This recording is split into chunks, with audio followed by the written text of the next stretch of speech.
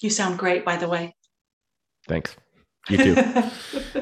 So it is January 17th at 2:15 p.m. Eastern. Ruth and Nick recording lesson 3.5 on the environment. Three, two, one. Woo! Welcome back, nerds. That's the We best hope, intro yet. I know, we got to start with the celebration um, because they've already seen the behavior design lesson and there's like celebration blitzes in there. Amazing. Um, Pre-celebration. Pre-celebration, yep. So it's welcome everybody back to 3.5. The lesson today is environment. We're so excited to be here with you. We thank you from the bottom of our hearts for taking responsibility for your health. We are going to unpack the impact of our environment today on our health. And if you have questions or you want to contribute a layer two conversation or submit any resources, you can message us on Slack. Otherwise, or no, now let's dig in starting now, Nikki Pop. Let's dig in. Let's do it. So let's set some context and talk about sort of the fundamental health implication when it comes to the environment, which is that the situation we find ourselves in today is that our biology really hasn't changed over the past 1,000 years, but our environment has changed drastically over the past, 10 years, even over the past 2 years, I would say. But over the past, let's say, 100 years, our environment has gotten drastically different in terms of, food, how we work, um, you know, how we do or don't live within community, how technology is affecting us. So the environment has drastically changed. Our biology hasn't.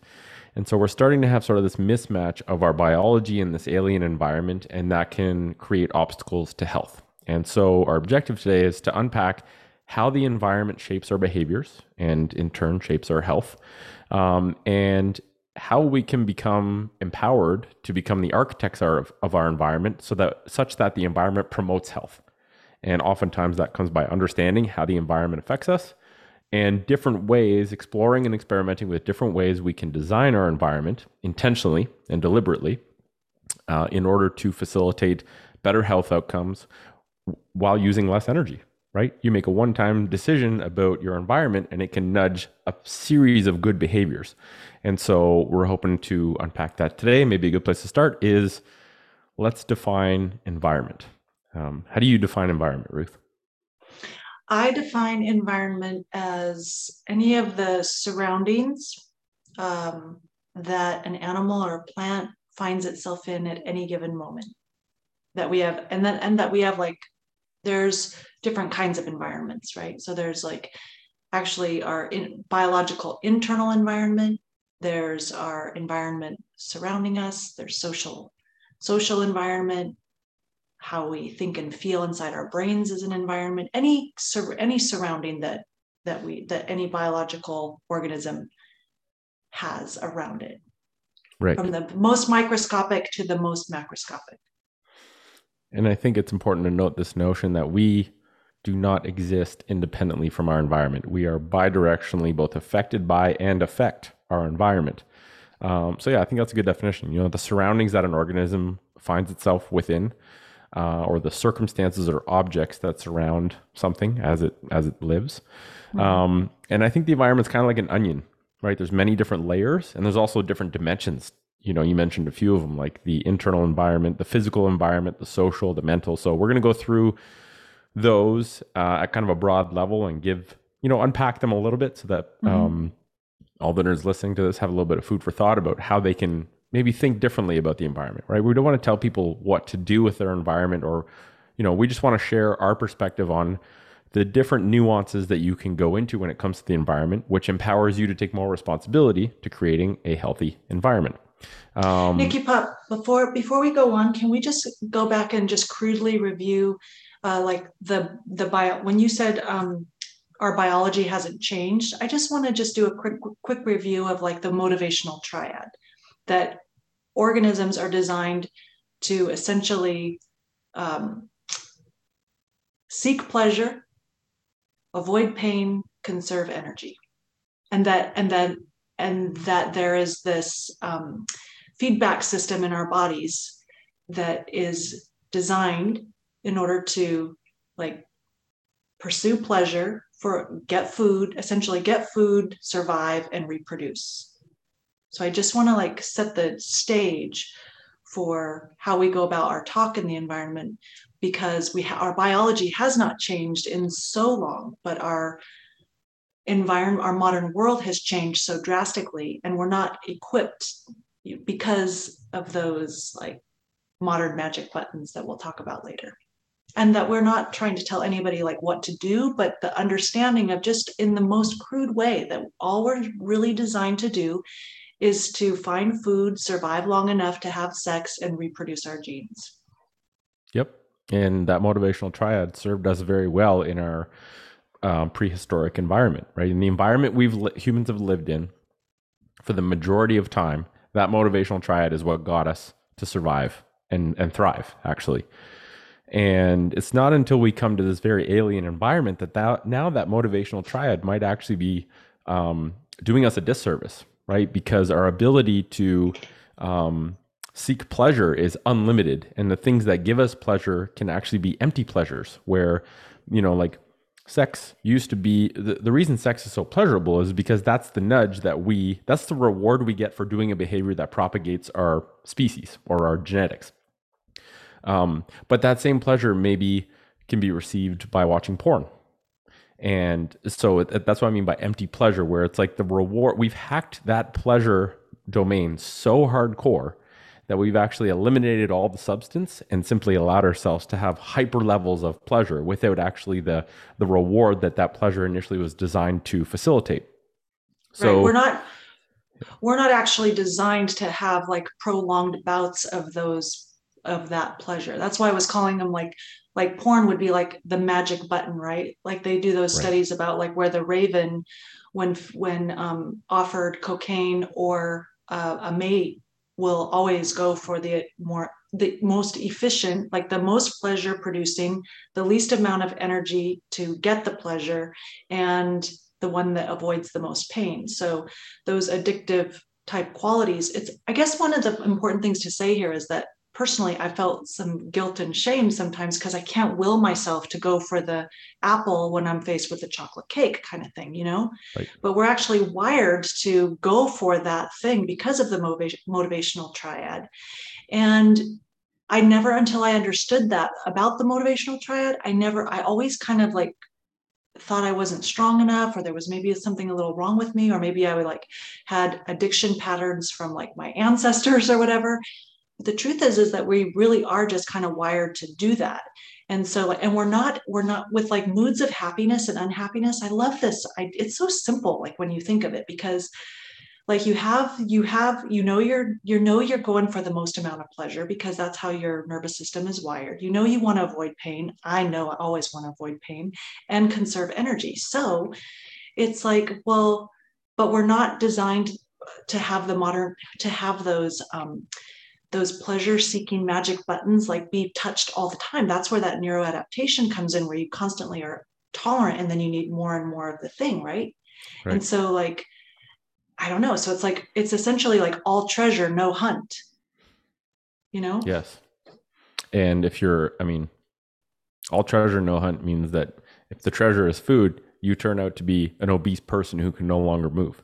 And that's not possible 1,000 years ago. It is possible today. It doesn't mean it's good for our health. And so it's almost like, okay, that analogy you gave of, okay, when presented with an apple and a chocolate cake, we know that we are wired to choose the chocolate cake. Maybe like one time out of 10, we can have enough motivation or willpower because it's well timed in the day and we haven't made that many decisions to choose the apple. But inevitably, we will eventually choose the cake way more than we're going to choose the apple. And so I think this anchors back to this topic today where, well, if we know that and we can see it objectively with no shame involved, then the solution is don't make the cake available, only have apples available, because there's no choice in that case, right? There's no ability to choose the instant pleasure if we know that done frequently enough will result in health consequences, right? And so really what environment boils down to is understanding how our environment and our surroundings affect our behavior, understanding what behaviors we want to do that align with our health, and then creating an environment that literally nudges those healthy behaviors and makes it very difficult to do the unhealthy behaviors, right? Put more friction with unhealthy, quote unquote, unhealthy behaviors, or I wouldn't say unhealthy or healthy. I would just say the behaviors that don't align with optimal health create friction for us being able to do those. And the behaviors that do align with optimal health reduce friction um, to doing those behaviors. And so Mhm. naturally, we don't, without, that means without even thinking, if you've engineered your environment, you're automatically going to be ushered towards more behaviors that align with health. And so Yeah. let's dive into that now, because Okay. and I think one of the big parts is this notion of agency where we have choice, right? This whole idea that if we can accept that we have varying levels of agency and control with creating, crafting our environment around us, then that allows us to accept responsibility that if we're the creators of the environment and our environments nudge behaviors, then we have agency in choosing what behaviors we do or don't do. And obviously, it's different for different people and at different levels, but for the most part, um, accepting responsibility for your health means accepting agency that you are the creator of your lifestyle. You are the and your lifestyle is the accumulation of all the behaviors you do in your life. So let's talk about different types of environment, because I think to me there's kind of three broad categories: physical, social, and mental, that come to mind, and each of them has kind of subcomponents. So physical environment examples of that would be clothing. And I never used to think of clothing as my environment, but really it's like, if we take footwear as clothing that we put on top of our feet, that is the most immediate environment that our feet find themselves within. And so if the environment doesn't allow our feet to articulate naturally or to support themselves with the muscles of the foot, then the environment is going to compromise the ability of our feet to function naturally. And so, physical environment, you have clothing, food would be part of the physical environment, which we covered in a previous lesson. Your home, your workplace, temperature outside would be part of the physical environment. Like today, we got a foot of snow in Ottawa, and I was outside shoveling. And so the environment imposed some sort of challenge that I had to meet physically by going outside and moving and shoveling snow, right? So the environment nudged me to do that, because if I didn't, I wouldn't be able to walk out my house. And another one that's in the physical environment would be transportation, right? Do you have access to a car, or do you have access to only a bike? That's going to change what movement behaviors you do during the day, each day. Mhm. So, and then the home environment, we're going to cover a lot deeper in the ground living lesson, because I think that really is all about how do you design a home environment that's conducive to movement and creates friction to spending huge amounts of time sedentary in a sitting position. And so we'll cover that in a later lesson. But any thoughts on physical environment? One thing that I was struck by was like when you said that you had a foot of snow in Ottawa. When I found that out, by contrast, I live in a warmer climate, but it's in the, low 30s, Fahrenheit. Fahrenheit. And it's cold for me, but like I have to, in my brain, because I'm aware and I want to like impose a certain challenge, I go outside really early in the morning to get like a little taste of just cold exposure, even because my body is more adapted to a warmer environmental climate, Mhm. so I'll go out. And so, you probably could stay. I could have stayed hunkered down in a very warm apartment, but I was like, oh, Nick's shoveling snow. I'm going to go out there and like try to get a little bit uncomfortable. So just about like, I just wanted to introduce the idea of challenges that we impose on ourselves. Yeah. That's cool.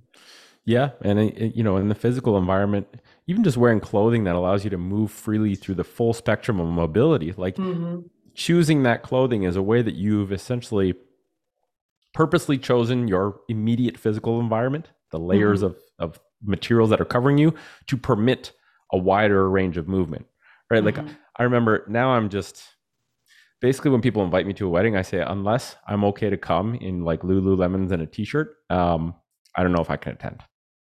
Yeah. And, I just remember going to so many weddings or formal events and wearing this suit that I literally felt like I was like, someone was strangling me and just tied my arms. I was like, I can't move. I Oh my can't gosh. squat. When I Yeah. listen to you and Mike talk about the the suit, and Mike was describing how he felt like it didn't matter how well fitting the suit was, like unless it was like custom tailored with a lot of room, like he felt like his arms came forward and he did the squat test. If he couldn't like drop his butt to the floor and stuff, it wouldn't, he would like test out the suit. But the thing was, is that when I see men, it must be the same thing for women too. When men see women, maybe, but like when you see people who are not in clothes where they can move their joints, when I see men in suits, I always think they look nice, but I didn't think it was because of the comfort, or the actual. I thought it was just because men were in suits and they were like, oh, I'm in a suit, I need to act right. Yeah. But until I heard Mike talking about the discomfort of the joints of the arm or the hips, and you talking about that on the podcast, it never even occurred to me that it was physically uncomfortable, and then I started noticing very regularly that it didn't matter. It doesn't matter how well the suits are made. They're designed for people to not move. Same thing with women in dresses and high heels and stuff, is that you just are designed to stay very still and not move like a natural human would move in a environment where you could move. Right. Yeah, it's just very restrictive. So if you wear restrictive clothing, you're going to have restricted range of motion that you can express, and you will eventually have restricted mobility. This is just said principle 101. And yeah, so that's the physical environment. And so I think really assessing, like, are there any elements of your physical environment that you can think of that might be nudging you towards behaviors that might not align with optimal health, right? And that can literally be wearing clothing that's restrictive, including footwear. It can be having a huge availability of very easily seen food that may be more food-like products that are delicious and tempting, but actually provide no nutrients. So I think we can all sort of analyze our physical environment and go through that list and see what applies to us. What are we noticing right now? Have we ever even thought of this, right? Like until Mike and I did a podcast about the environment, I never thought about the environment as deeply as this, and saw all these different areas of the physical environment being like, wow, this is, environment's taking on a whole new meaning for me. Mm-hmm. Next one up, social environment. And this is really has to do with the people you surround yourself with. And I think there's that old saying, like, we become a combination of the 5 people we spend the most time around. And I really think that's true. Our family, you can't really choose your family, but you can choose your friends. And, people might not feel as much agency, but at the end of the day, you can choose your coworkers. And, in the past, I've worked with people, before TFC that I didn't like being around. And being forced to be around people you don't really like being around every weekday, like, wears on you big time. It wears on your mental energy and just so many things. So I think in terms of the social environment, who are we choosing to be around? And when someone asks you to do something, whether you say yes or no is a choice that you're making of whether or not you put yourself around those people. Sometimes you got to split ways with negative people. Sometimes you got to split ways with people that aren't aligning with the kind of person you want to become. And so, yeah, the social environment, I think, is another, like, one of the main 3 big sort of buckets of the environment. And what are your thoughts on the social environment, Ruth?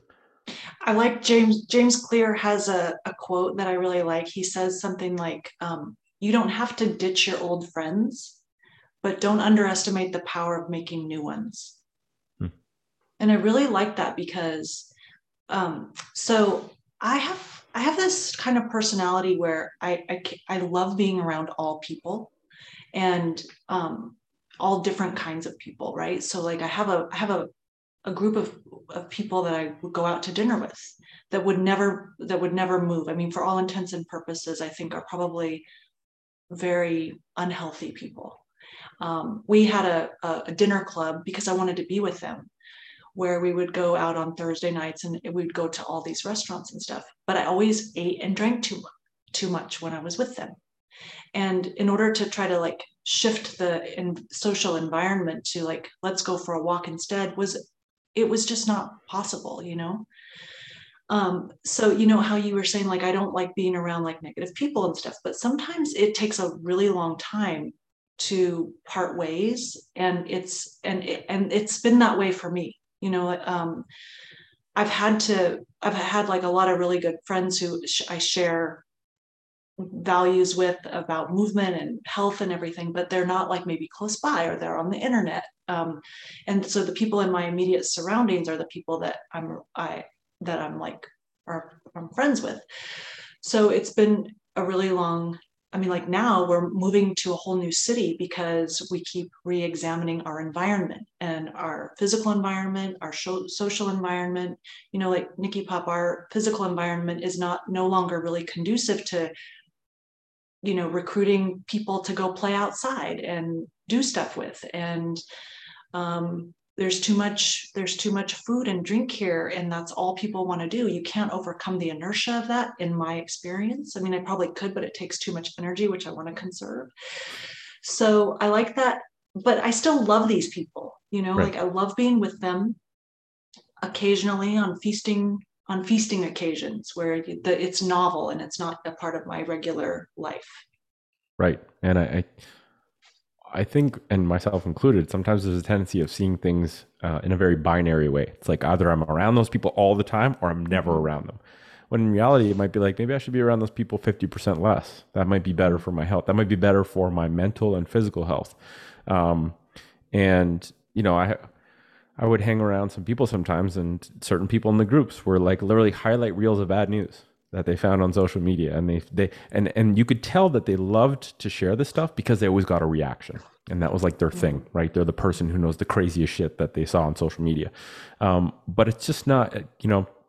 I started to really tune into that. I'm like, oh, I don't want to be around that because that immediately hijacks my brain to go into like all to view the world more negatively, to be quite Right. frank, right? If someone's saying 10 negative things, I'm like, oh my God, this world is crazy. It's so bad. And then you go around people who are just like happy and love to be in nature and value being quiet, like with each other, not having to talk all the time. I'm like, that's way more in line with the kind of vibes I want to, you know, be in. Mm-hmm. And I think until you view the social environment as something that you can change and as something that affects you in a profound way, you don't really have an opportunity to really evaluate, like, am I making the right choices in the people I surround myself with? But once you do, once you see it, you can't unsee it. And once you start to get a taste for the fact that you have choice and your choices make a huge difference in terms of your well-being, it then becomes something to think of instead of just something that is. And I think that's really the point of this lesson, is just to bring up, um, you know, objectively, these are different parts that we see as the environment, and everyone has to make a decision of how they want to change it, or how they, or just examine it, right? Before you even change anything, it's like observe and examine that area of your environment so that you can detect whether there's things that maybe you want to change in future or that you can tune into. And that's the point, right? It has to start with awareness. And then Mm-hmm. change can come from awareness. But if you're not aware of all the of the deep, multi-layered meaning of environment, maybe there's not as many choices that you can make because you just don't know those choices exist. Um, Yeah. yeah. It seems like it seems like you have to keep remembering about the magic buttons, right? Like the negativity bias and that addiction Yep. to like negative thinking. The food, in my case, like I, there was a part of me that would be addicted to just like eating and drinking and speaking and gossiping with the ladies too. And then you have to remember that we're wired kind of for that, and that, you know, when you were talking about optimal health, I feel like we have to keep coming back to the idea of like happiness, you know, like we're not just talking, I mean, optimal health leads to moods of happiness on a more regular basis. And that's kind of what we're after, right? So the motivational triad, about like the original pleasures of what it means to eat a piece of fruit or be with people who are want to dance instead of sit and eat and drink for hours on end and talk about negative things, brings up moods of happiness that show you that you're on the right track for like the original pleasures that we're designed for, right? Like the like staying true to the biology that we're talking about. Because, you know, I can kind of hear some of my friends and colleagues saying like, well, optimal health, like that, what you guys are proposing doesn't really sound all that fun, you know? But it's like, I It's mean, fun to be healthy. I've heard that a lot, you know, like, well, that seems, your life seems kind of boring and also not very fun. But I can tell you personally that I'm having way more fun than I've ever had in my life. And I feel inside my cells like so much better than I ever have before, like even since I was 20, you know? And Yeah. so I think the quality of life is what we're after. So it's not, it's not just always like optimal health for optimal health. It's like optimal health because happiness, because it feels really good.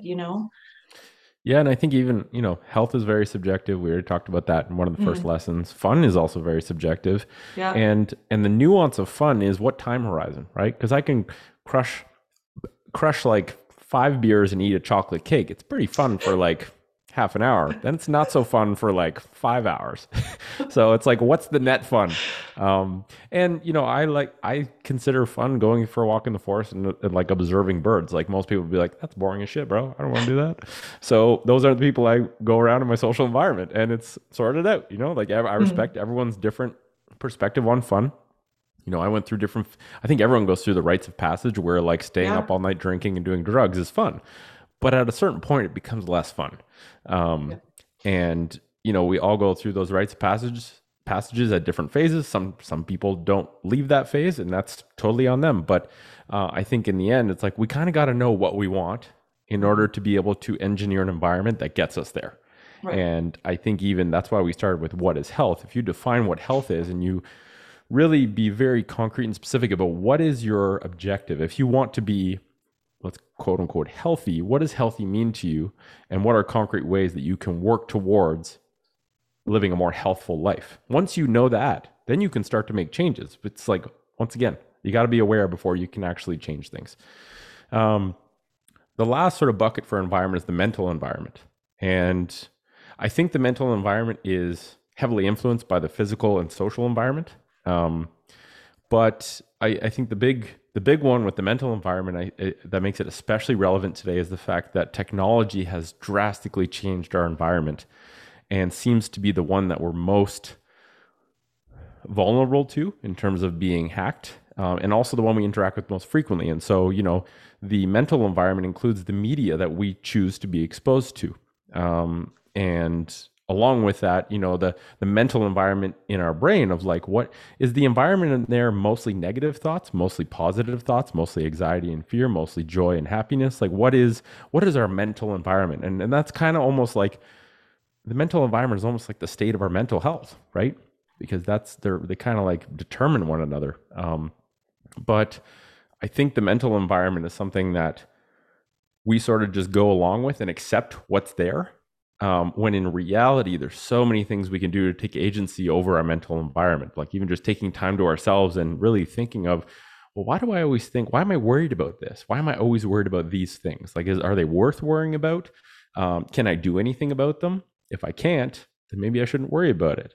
Most of the things I've worried about in most of my life have never come true. And so I've just kind of realized like, well, it's probably just better not to worry about things that haven't even come true and are unlikely to come true. And so I think our mental environment, there's a lot of things that affect our mental environment, but I think if we adopt a bigger sense of agency for the thoughts that go through our minds and also the things that influence our thoughts, the people around us, but also the media we choose to consume, knowing full well that the motivational triad is huge at play when it comes to things like social media, which essentially know exactly how to hack us and get us stuck on there for better or worse, usually worse, because when something gets presented to us that makes us really upset, we want to look at it more. And if all these companies are doing is optimizing for keeping us stuck to our phones, then that's inevitably kind of what happens.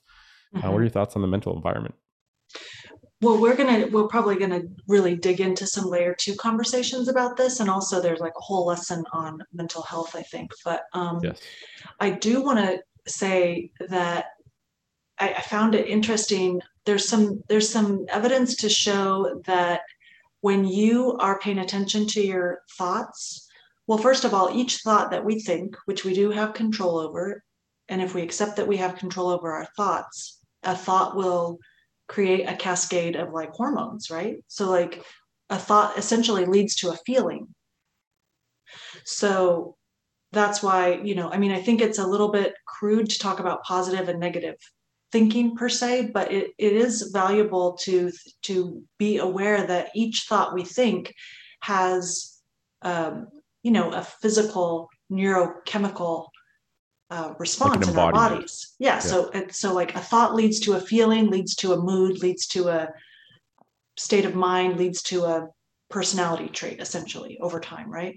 And then the other thing about the our mental health is that um, oh, there's just so much in there. But anyway, I just wanted to kind of just touch on the idea that like our we have control of our thoughts and that they lead to feelings. Oh, I know what it was. It was that there was a if you are to like practice a certain type of thinking, like if you say like, oh, if you were to go on like a love, like a appreciation rampage. So you would say like, I love my, you just say out loud, like actually saying out loud the I love thing, and then like saying your gratitude stuff like, oh, I love my pillow. I love my blanket. I love this soft fur on my neck. I love my coffee. I love this clean water. I love being able to talk with my friends. I love my peanut butter and jelly sandwich. I love a hot shower. I love wiggling my toes. I love being able to get into a deep squat. I love being able to, jump rope. I love playing tennis. I love. And then if you sustain that for like 17 seconds, like it can, that neuro pathway will start to like lay down tracks over time, like neurons that fire together, wire together.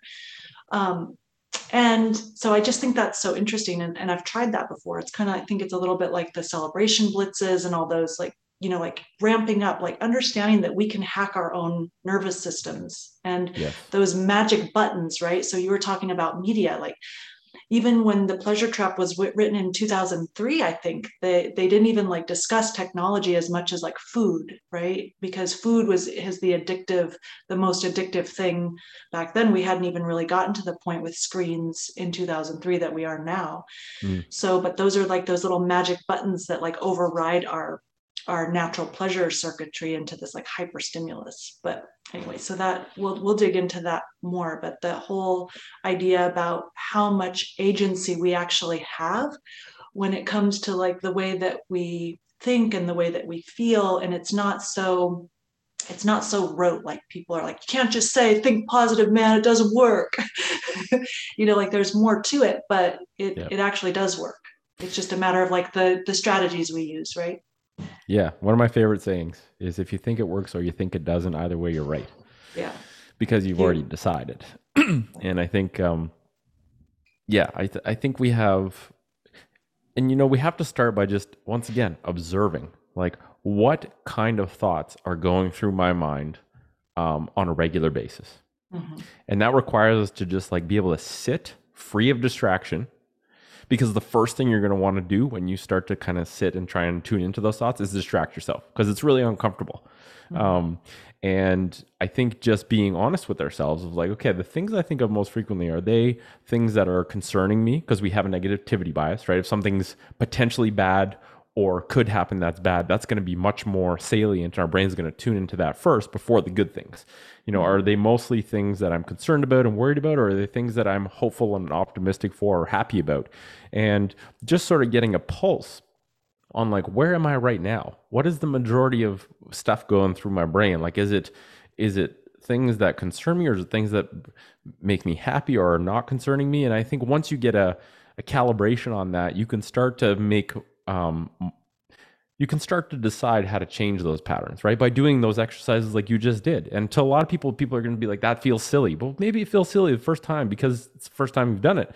But, as you were saying all those things, the smile you had on your face was getting bigger and bigger and bigger. Like you could Mhm. tell there was an embodiment of joy coming, whether you realized it or not, when you were saying all those things. And so I think these are fun, goofy experiments we can do on our own.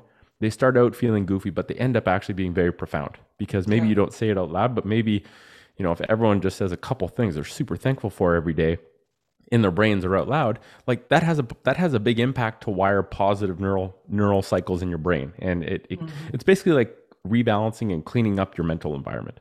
Mhm. So those are the three kind of broad categories of environment: physical, social, mental. Next, let's talk about how our environment nudges our behavior, because I think this is the really big Mm. part, right? We're That's constantly yes. influenced by our environment, whether we realize it or not. It's often an unconscious driver of our behavior, where like we're not expressly tuning into, oh, I just saw that. Now I feel, I just smelt a donut, so I want a donut. It Ooh, just kind of happens, so right? it happens. Yeah, You and just and saying you just saying that makes me want a donut, Nikki Pop. what kind of donut did you think of, Ruth? Oh, I would definitely get a cinnamon sugar cake donut.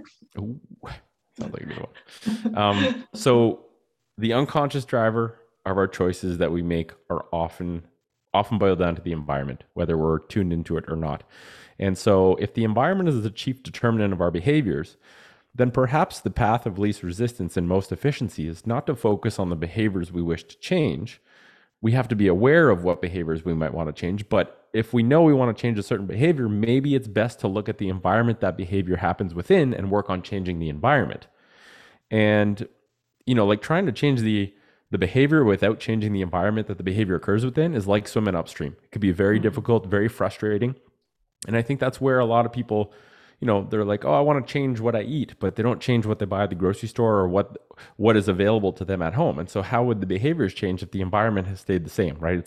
Can be very frustrating. And I think people Yep. beat them up a lot over not succeeding at their objectives, not because they blame themselves for not having enough motivation or willpower, when in reality, they might not have actually just taken the right approach to it. And I know for me, when I start to feel stagnant in my routines and my behaviors, my habits, find myself slumping into like behaviors that I know don't align with health, but I find myself sort of powerless to stop doing.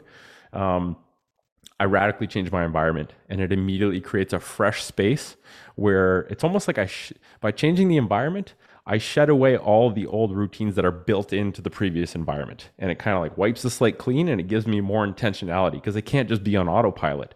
I Mm-hmm. actually have to like take account into my new surroundings and know that, oh yeah, it's because I changed this because I wanted to change those behaviors. It's like an extra little layer of an extra second of thinking that gives me a prompt to say, oh yeah, I wanted to stop doing that. That's why I changed that. Um, yeah. What are your thoughts on that? That's that is such a. I do the exact same thing, by the way. Also, we don't have a car, so like there's certain things like we don't have any of the foods that we would normally like. We would crush the chocolate cake if it was there every day, but Right. Sundays are my day where like I'll take myself to the coffee shop and I have a delicious cranberry nut muffin that's like really made with really white flour that I would not normally eat on a regular basis. Sure. But there's the coffee shop is across the street and I go there and I enjoy it. But the friction, so if we don't have that food in the kitchen and then we have to actually ride the bike and it's very cold outside, there's enough friction where I'm like, I could just make myself a peanut butter jelly cracker or something and Sure. that'll suffice in place of the cake.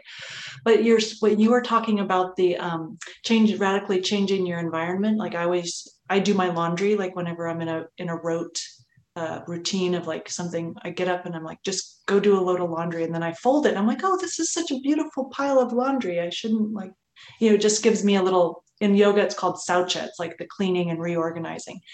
And then it seems like when we do that in our environments, reorganize, it reminds me of like if let's say you go on to a retreat or something, or you go on vacation and you're like on the beach and you live in your on the and you go in the water every day and you eat fresh fish and fresh fruit, and then you come home and on the way home you're like, I want to live like that every day, and then you get back home, you have all these aha moments and things you want to change while you're on vacation or retreat or wherever you are in this new environment. You come home, and as soon as you get home, you're around the same people, the environment's the same, everything in the cupboard is the same. Like you go back to your old environment, social, physical, mental, and then all of your aha fresh moments that you had while you were away are for naught because the environment's the same. And it's kind of like it's like you kind of just go on a little mini retreat when you organize your whole house, or where you organize your closet and then you start Exactly. fresh.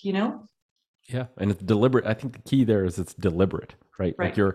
the energy you put into thinking about how you can change your environment is processing patterns that are reminding you, I'm doing this because I'm putting this here because I'm taking this Yeah. away because, and those are like little nuggets that are stored in your brain, which act as prompts if and when you start to revert back to the old behaviors. Yeah. Um, yeah. So just knowing that, our environment nudges our behavior in a huge way. And the next part is talking about designing the environment. And I think for me, it really boils down to decision fatigue, right? This whole notion that um, we have this deteriorating quality of decisions that we make based on the number of decisions we're making. So, like your first decision of the day is probably going to be a great one. Your thousandth decision of the day, probably not going to be as good a one. And this is why I always have a tendency to eat shitty, sweet, delicious junk food at the end of the day. Cause like I just Oh, have yeah. about my decision making ability to make good decisions is so terrible by then. And so, but just recognizing that pattern allows me to say, well, I just got to not have shit food available at the end of the day because then the temptation's not there.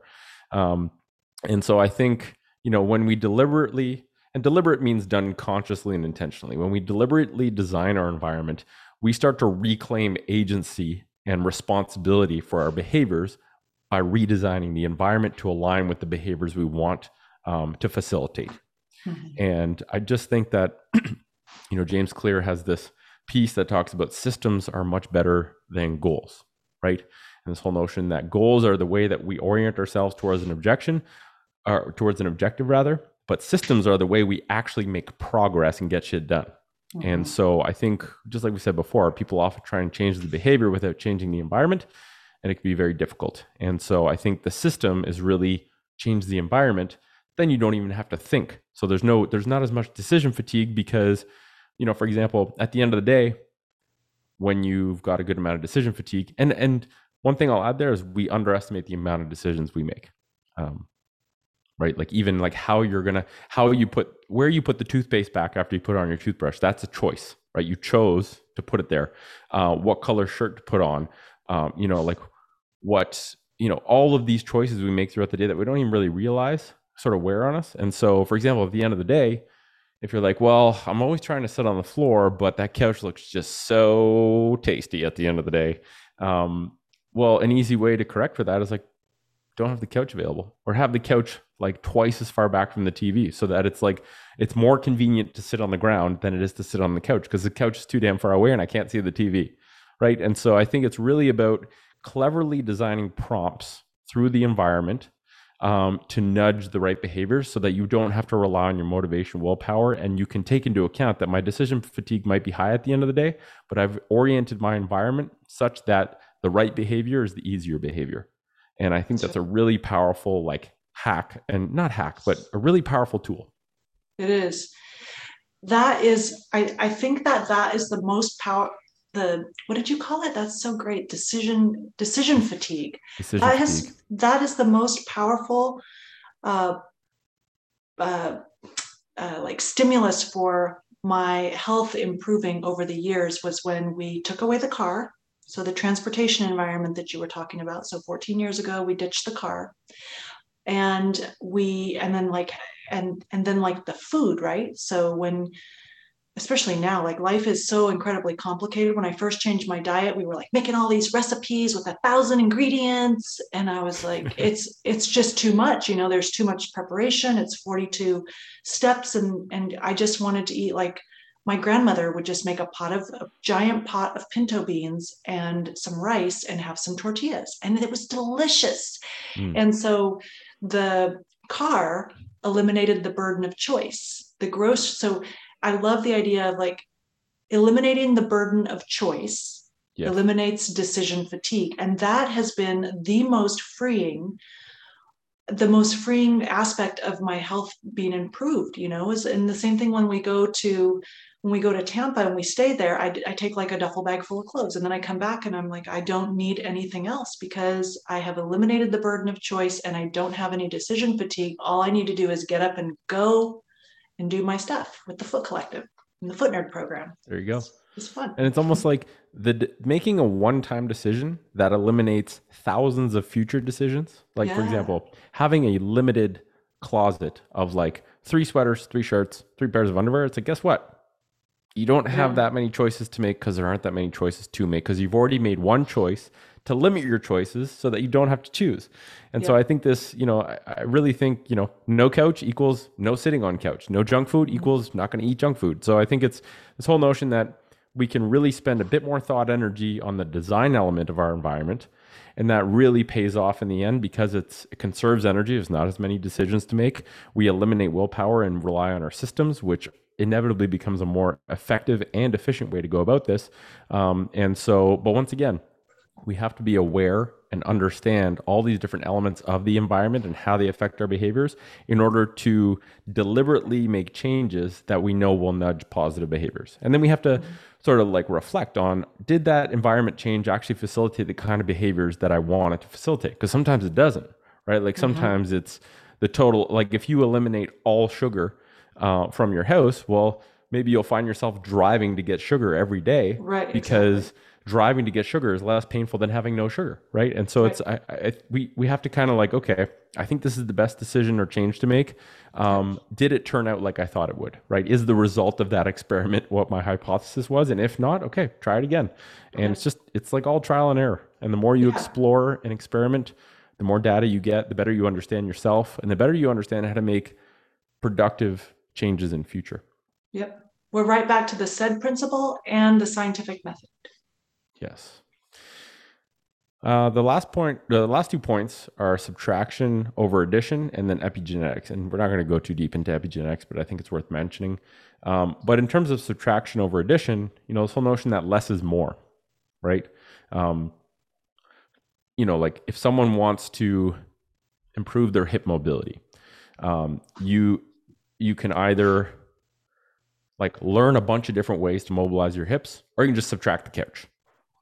And then you're going to get a whole lot more hip mobility exposure every single day. And so I think this whole idea that instead of trying to add a bunch of things when it comes to our environment, really just take away the things we've added that might be disrupting our ability to do healthful behaviors, right? Like remove the addictive apps from the home screen on your phone. This is one of the environment changes that I do often is I mix around all of the apps on my phone, and I put all the most addictive apps on the very last screen, right? Like I have an iPhone, I can swipe through and there's all the different icons.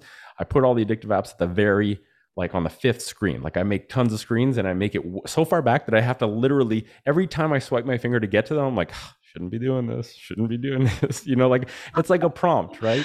But it reduces the temptation because as soon as I open my phone, I'm not tempted by social media apps that I know I'll click on autopilot.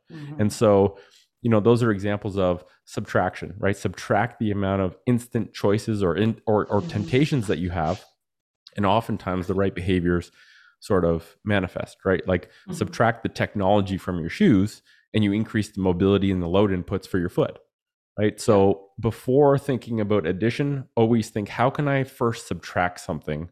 You want to have less decisions of deciding what to wear every day. Subtract the amount of options, and you automatically have fewer options. So try and always think subtraction before addition. I found that really useful, and yeah. Yeah, I mean, I don't have anything to say about that except for that, like, you subtract the couch, you move more, then it just naturally goes that after, if you move all day, you can subtract the gym membership because you don't need to have that. If you happen to want to ever subtract the car, you really don't need the gym membership. I remember thinking, I grew up in the gym. I always had some kind of membership, and now I don't know. It just seems so, it's an elegant design if you just get right back to it. Yeah. The idea of just simplicity, you spend less money, you save more money, you eat better food, it starts to snowball the effect, the high quality of your life, of my life, just started to snowball over the years. This doesn't all happen overnight, obviously. Yeah. And even I found that by subtracting things from my physical environment that I spend the most time in each day, I actually heavily reduce my mental clutter. Like that was something I Yes. found a long time ago where I'm like, if I have less shit hanging around, my brain is trying to pick up less things when I'm trying to just focus on one thing. So Yeah. that's an environment or that's an example rather, where the physical and everything's bidirectionally interdependent, like anything, right? Everything affects Sure. everything. Your social environment will affect your physical environment and mental. But, for me, my mental environment really is affected by my physical environment, both like the food I eat and also my surroundings. And so, as you start to make all these changes, and I think the one thing that, from the standpoint of really knowing if a specific change was effective at ushering in whatever behavior you're trying to promote, you have to kind of isolate changes, right? If you change everything and a bunch of things happen, some good, some bad, you don't really know what change was responsible for that. So I think there's something to be said about being tactical about the changes you make so that you can really see, okay, well, I changed this thing or these couple things and these behavioral changes happened. So I wonder what had the effect. And, if I find myself in a behavior slump with this bad habit again, I know that, well, I changed this last time and it worked. So I know that that's probably something I can grab again in future if I need to. So subtraction over addition. And then the last part, just talking about epigenetics. Epi means above. Genetics is our genes, our deep biology. And so epigenetics is the study of how our behaviors and our environment can cause changes that affect us at the genetic level. And not so much always changing the genes themselves, but changing the expression of the genes we have.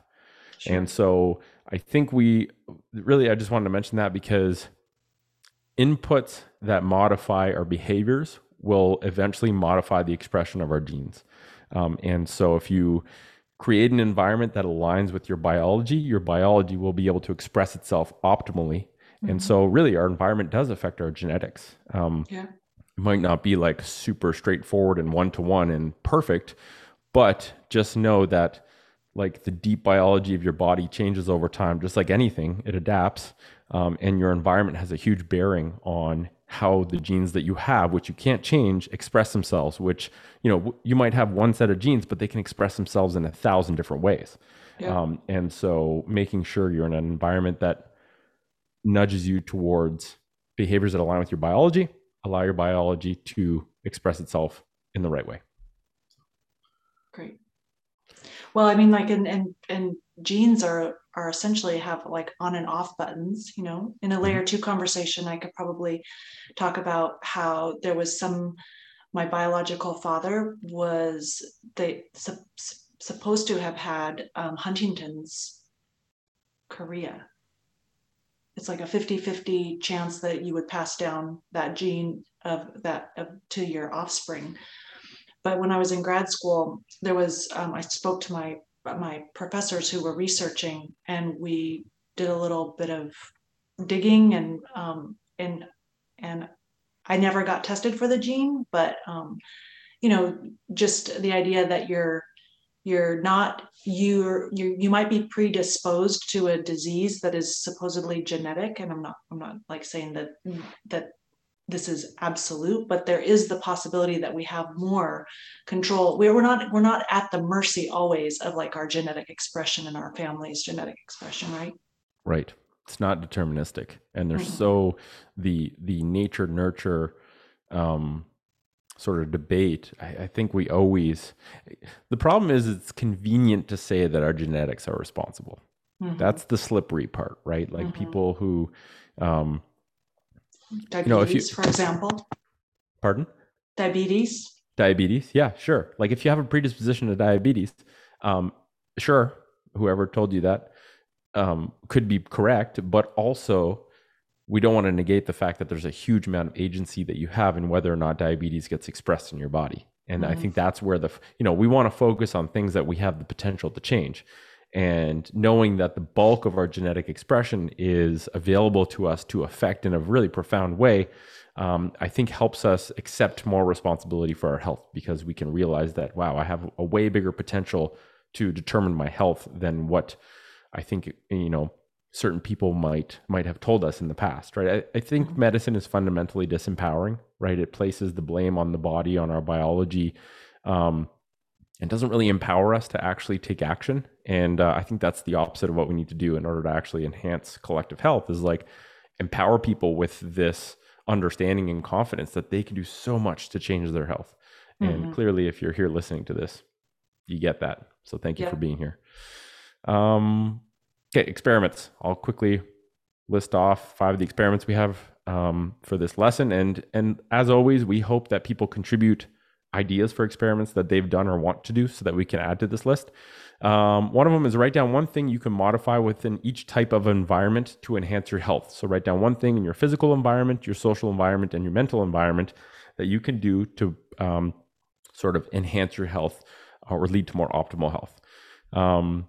As a reflection, write down 5 ways your current home environment might nudge you towards habitual behaviors.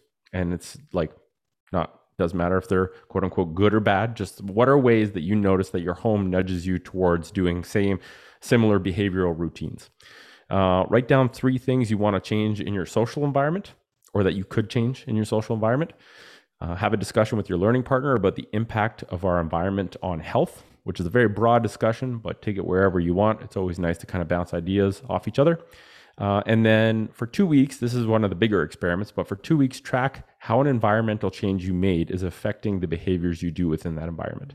And I think that's a really good one, especially if you're really tuning in deeply to how you're, the ease of which doing certain behaviors or the difficulty of certain behaviors, how is that changing as you started to make environmental changes, for example, in your home or in the workplace?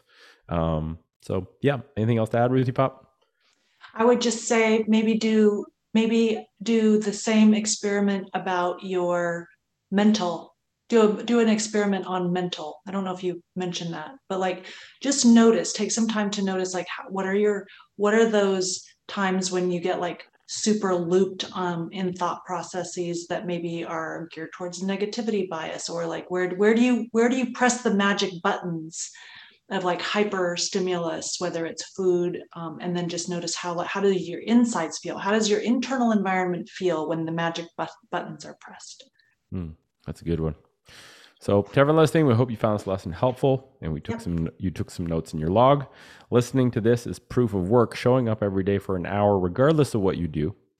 Even if you just go for a walk and then write down the thoughts that came to mind, like that is proof of work that you're showing up in your health process. Some days you're going to do more intense things. Some days you're not going to do intense things. But at the end of the day, just showing up for a deliberate, intentional 1 hour of taking care of yourself, whatever that means to you on that specific day, is how we all take responsibility for our health. And when we all take responsibility, we lead to a better world where more people are inspired to take responsibility and our collective health improves. So connect with your pod mates and your learning partners about this lesson. We hope you have some fruitful discussions, and we'll catch you in the next lesson. Ciao for now. We will catch you. We will catch you. Ciao for now.